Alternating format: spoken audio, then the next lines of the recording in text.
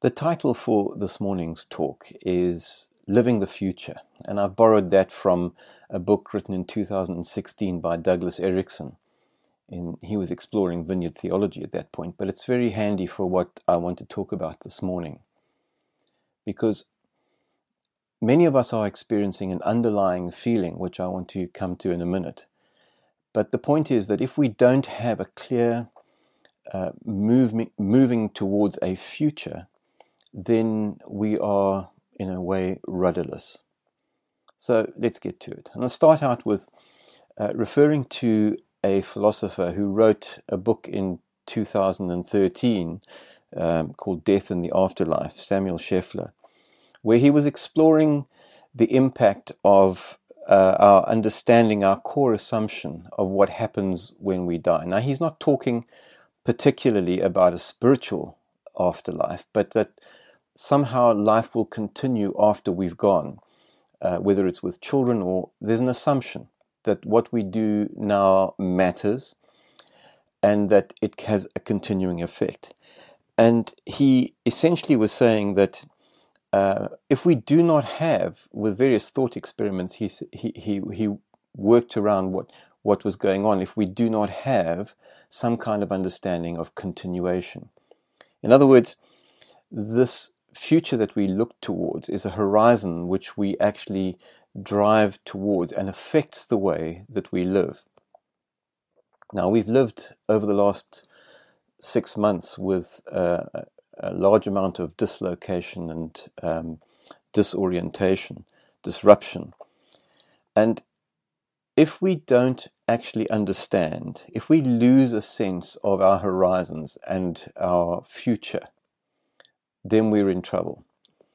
And we've pretty much lost every frame of reference in terms of how life is going to be.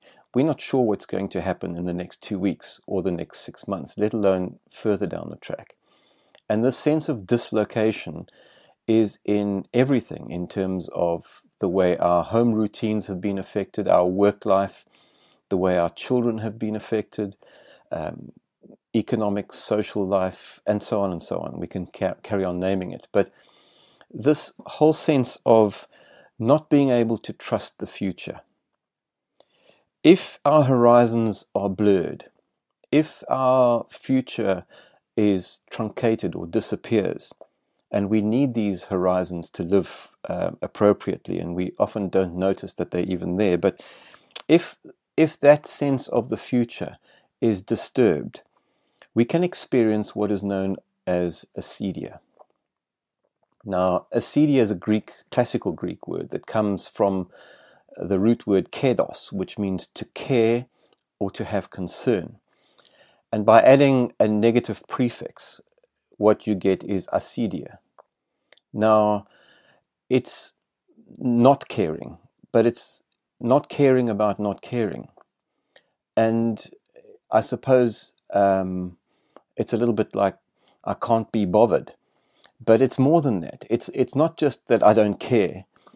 There's life becomes distracted and distorted, and it's the uncertainty of it. It's a little bit like you've got a dozen things to do, and you know you should do them, and they're all not bad things, but you just can't get around to it. There's this listlessness, an undirected anxiety of being worn down, the inability to concentrate, being agitated, restless. There's a lethargy, a lack of motivation. And the temptation is to shut down. Now, Gail and I, over the last couple of weeks, have experienced in our discussions with people more and more of this kind of sense of things being so what, and of wanting to shut down a bit. Now, that was recognized by John Cassian. Now, John Cassian was a monk and a theologian from the late 5th century, late 4th century, early 5th century. And in 325, when Christianity became the official religion of the Roman Empire, a period after that led to the growth of various monastic communities.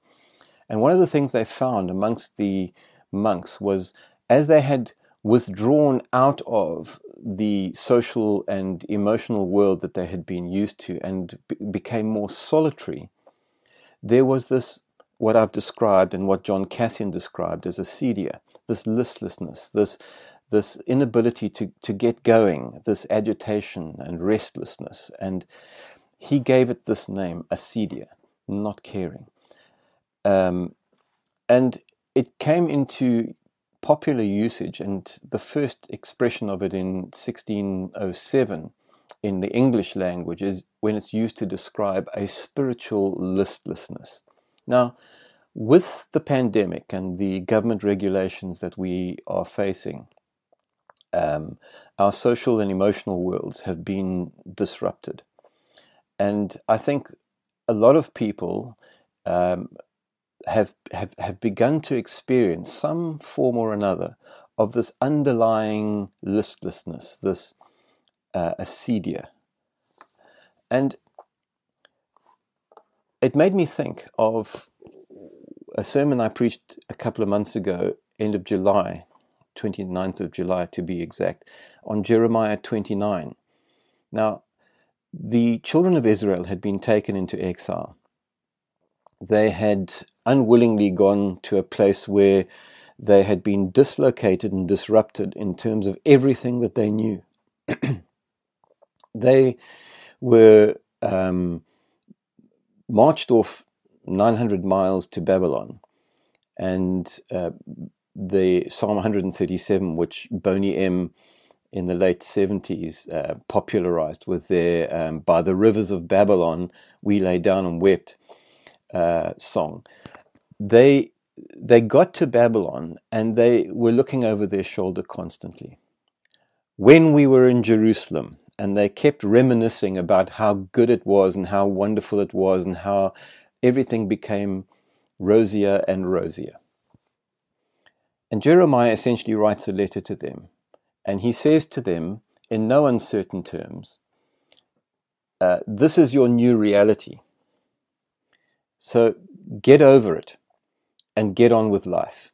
Now, Jeremiah was relatively blunt, and what he said essentially was, look, settle down, take wives, have children, start businesses, plant vineyards, root yourself in this new reality, because that's the reality that you have to face. You can't go back to what was. And if you do, it's going to be different anyway. Now, really what he's saying is, grow where you planted. Take what's in your hand, whatever it is that you face now, that's what you have to deal with. There's no good looking over your shoulder constantly and thinking, oh, it could have been better, it shouldn't have been better, and moaning about the fact that it's not what the best possible thing could be. Now, Psalm 23 says something similar, and I don't know if you've noticed in the past, but Psalm 23 verse 4 says, even though we walk through the valley of the shadow of deep darkness, we fear no evil, because your rod and staff comfort us. Now, a rod and a staff would not be the traditional way in which you would describe being comforted. But what is being said is that the constraints, the disciplines of the rod and the staff, the ones that keep us on track, that keep us on the road, those are the things that provide the security and the safety and the comfort that we need. Now, I hope to be a bit more gentle this morning than maybe Jeremiah or David in Psalm 23, but the truth is that those things expressed are actually essentially what we need to do is face the reality that we have, but keep our eyes fixed on Jesus. Now, Hebrews 13 verse 8 says this, and I'll read it to you in two different versions. The NIV says, Jesus Christ is the same yesterday and today and forever. The Message puts it this way, for Jesus doesn't change. Yesterday, today, tomorrow, he's always totally himself. I like that. Yesterday, today, tomorrow, he's always totally himself, talking about Jesus. So, again, let's say this. Jesus Christ is the same yesterday, today, and forever. And when the psalmist says Jesus is our rock, when we understand that there is something immovable, something secure, something totally solid about the way that God is, that our circumstances may shift, like the children of Israel being taken into Babylon, but we are underpinned, we are settled in the sense that we are solidly placed on the rock, Jesus Christ, the same yesterday, today, and forever. And one of the things about God, about Jesus, that we need to reaffirm, I suppose, is that He's constantly transforming, He's constantly renewing. Now, we are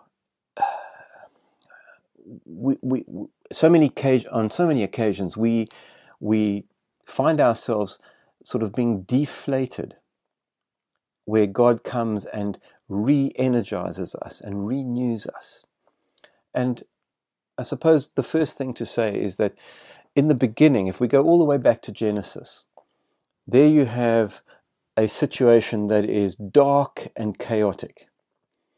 And the Spirit of God broods over it, and God speaks to it. And day by day, as the creation unfolds and order is produced, God says on each occasion, and it was good. And then again, and it was good, and it was good. And in the end, it was very good. Now, sometimes we would like things to be transformed and renewed instantly. And we want it to be totally different to what it is now, so that we can be nice and comfortable.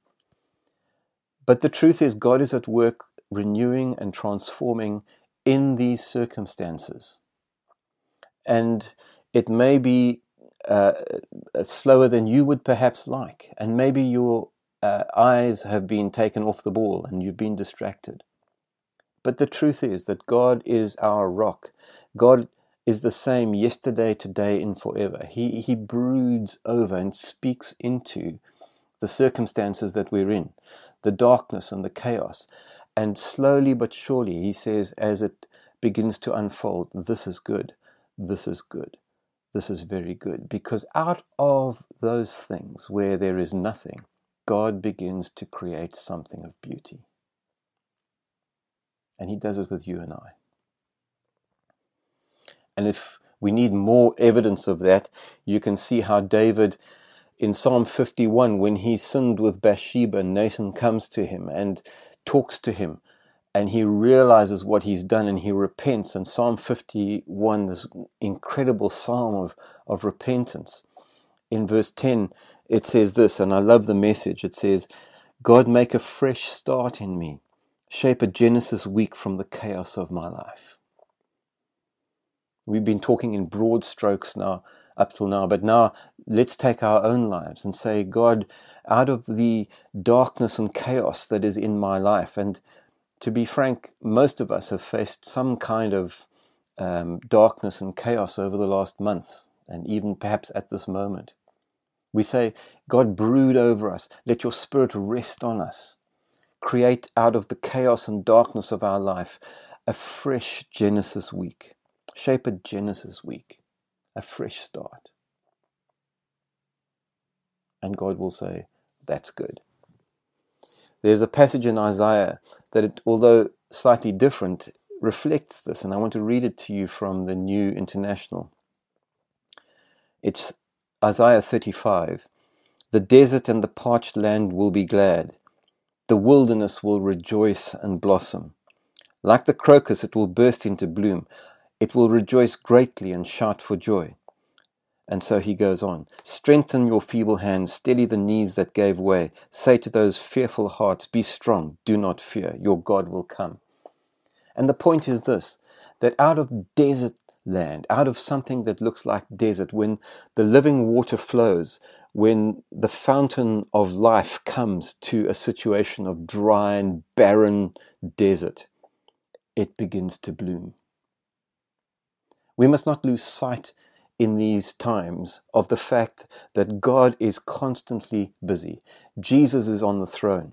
We can have a sense of celebration and joy even in the midst of all of this, because we know that God is at work in us and through us. Now, I was actually thinking about this, and just as an illustration, and I want to just sort of slightly aside here say, Isaac Denison wrote Babette's Feast, a delightful novel that was made into a film in the 80s, I think it was. And I want to just encourage you, if you've never seen Babette's Feast, just find it somewhere and watch it as this gentle unfolding of grace and blessing and provision. And just enjoy what it is, because that's how it happens.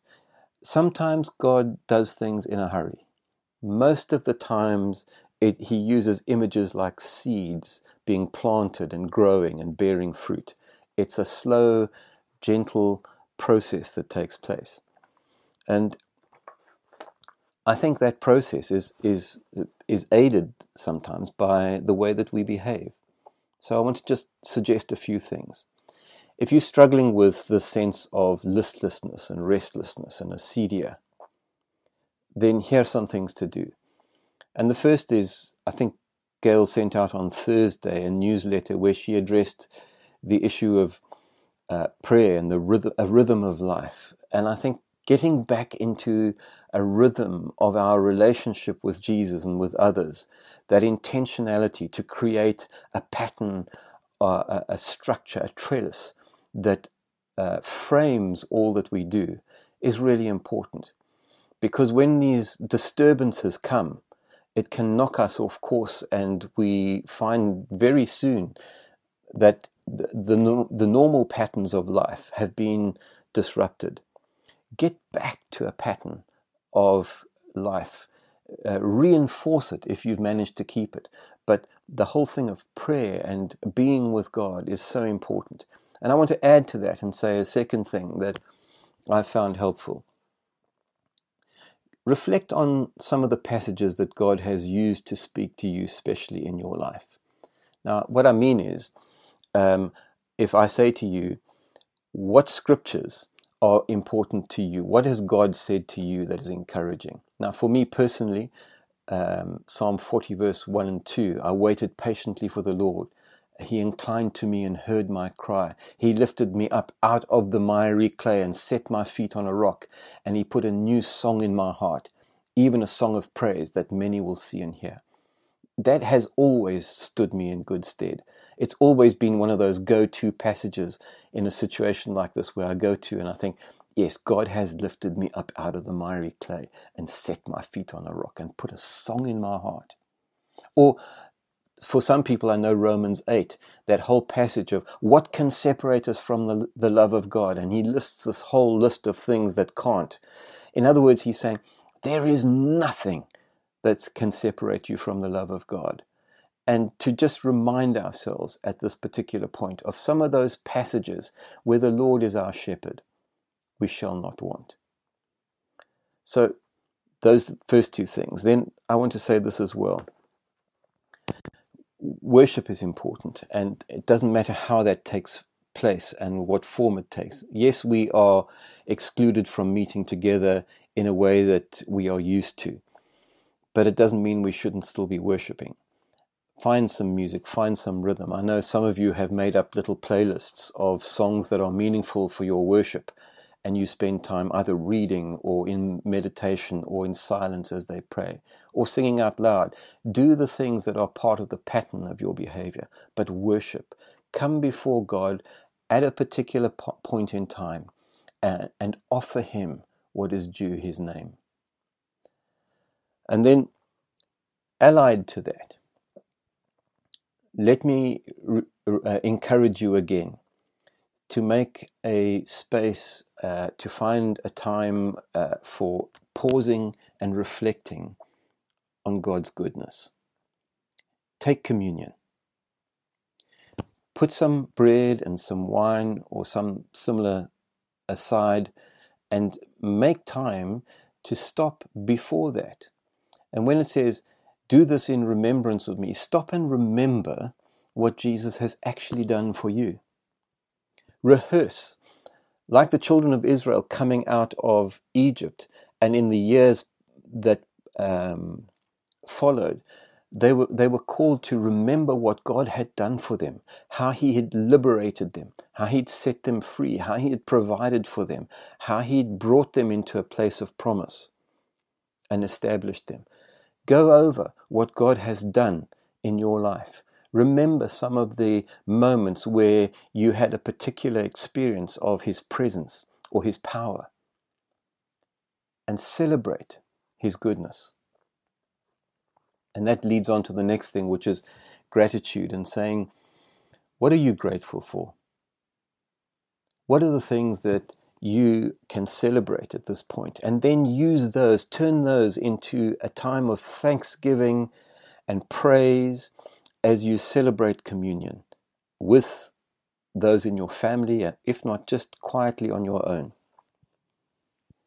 Because when we do that, when we remember and rehearse and celebrate what Jesus has done and what He has done specifically for us in that way, it reinforces the way that we have experienced God, and we are able to say, looking forward, we trust that because Jesus is the same yesterday, today, and forever, that will continue to be the case. We have a future. We have a horizon that we are moving towards. One practical thing quickly, don't forget to exercise. It's so important that we care for these temples, which are our bodies. Make sure you don't mess it up. Continue to keep yourself healthy and fit. And then one last thing. Connect with other people. Now, things are being shut down and it looks like it could get even worse. It's important for us to maintain the relationships that we have and to make an effort with other people. This sense of acedia, this listlessness that so many are feeling, you can be certain that there are others around you that are also feeling this. And it's important for us to go beyond ourselves, to maintain our relationships within the church and outside the church with our family, and do it in an intentional way. Contact others, phone them, FaceTime them, whatever it is. Do it in a way that you can sit and chat to somebody and find out how they are. Inquire after them. Be kind to those around you. Go beyond yourself is what I'm saying. And when you do all these sort of things, you will be living the future. You will be living in the future. You will be bringing the kingdom of God into this world that we live in. Now, we don't do that on our own. What I've described so on was last few minutes has been the stuff that we need to do. This is the framework that we need to create. And on Monday night, we had a Zoom meeting with all the senior pastors of the Vineyard Movement. And there was a whole lot of discussion. And one of our senior pastors in Dublin reminded us of the image of the boat where you hoist the sail. We can't make the Spirit of God do anything. We can't force anything to happen. But what we can do is create the environment that we will catch the wind when it blows. And so what I've described is, in a sense, hoisting our sails, getting things ready, and then praying and saying, God, send your Spirit. And in just the same way as the Spirit of God was brooding over the darkness and chaos of creation right at the beginning and bringing order and beauty, just in the same way that David, in his repentance, experienced this new and fresh beginning of making a Genesis week out of the chaos of his life, so God will do the same with us. And also, as the beginning of the church was, they were met together to pray and to come before God, and the Spirit of God fell on them, and there was power and joy. So too, as we come before God, as we open ourselves, as we hoist our sails, the power and joy of God will come. The Paraclete, the one who is given to comfort us, the one who's given to lead and direct us in this time.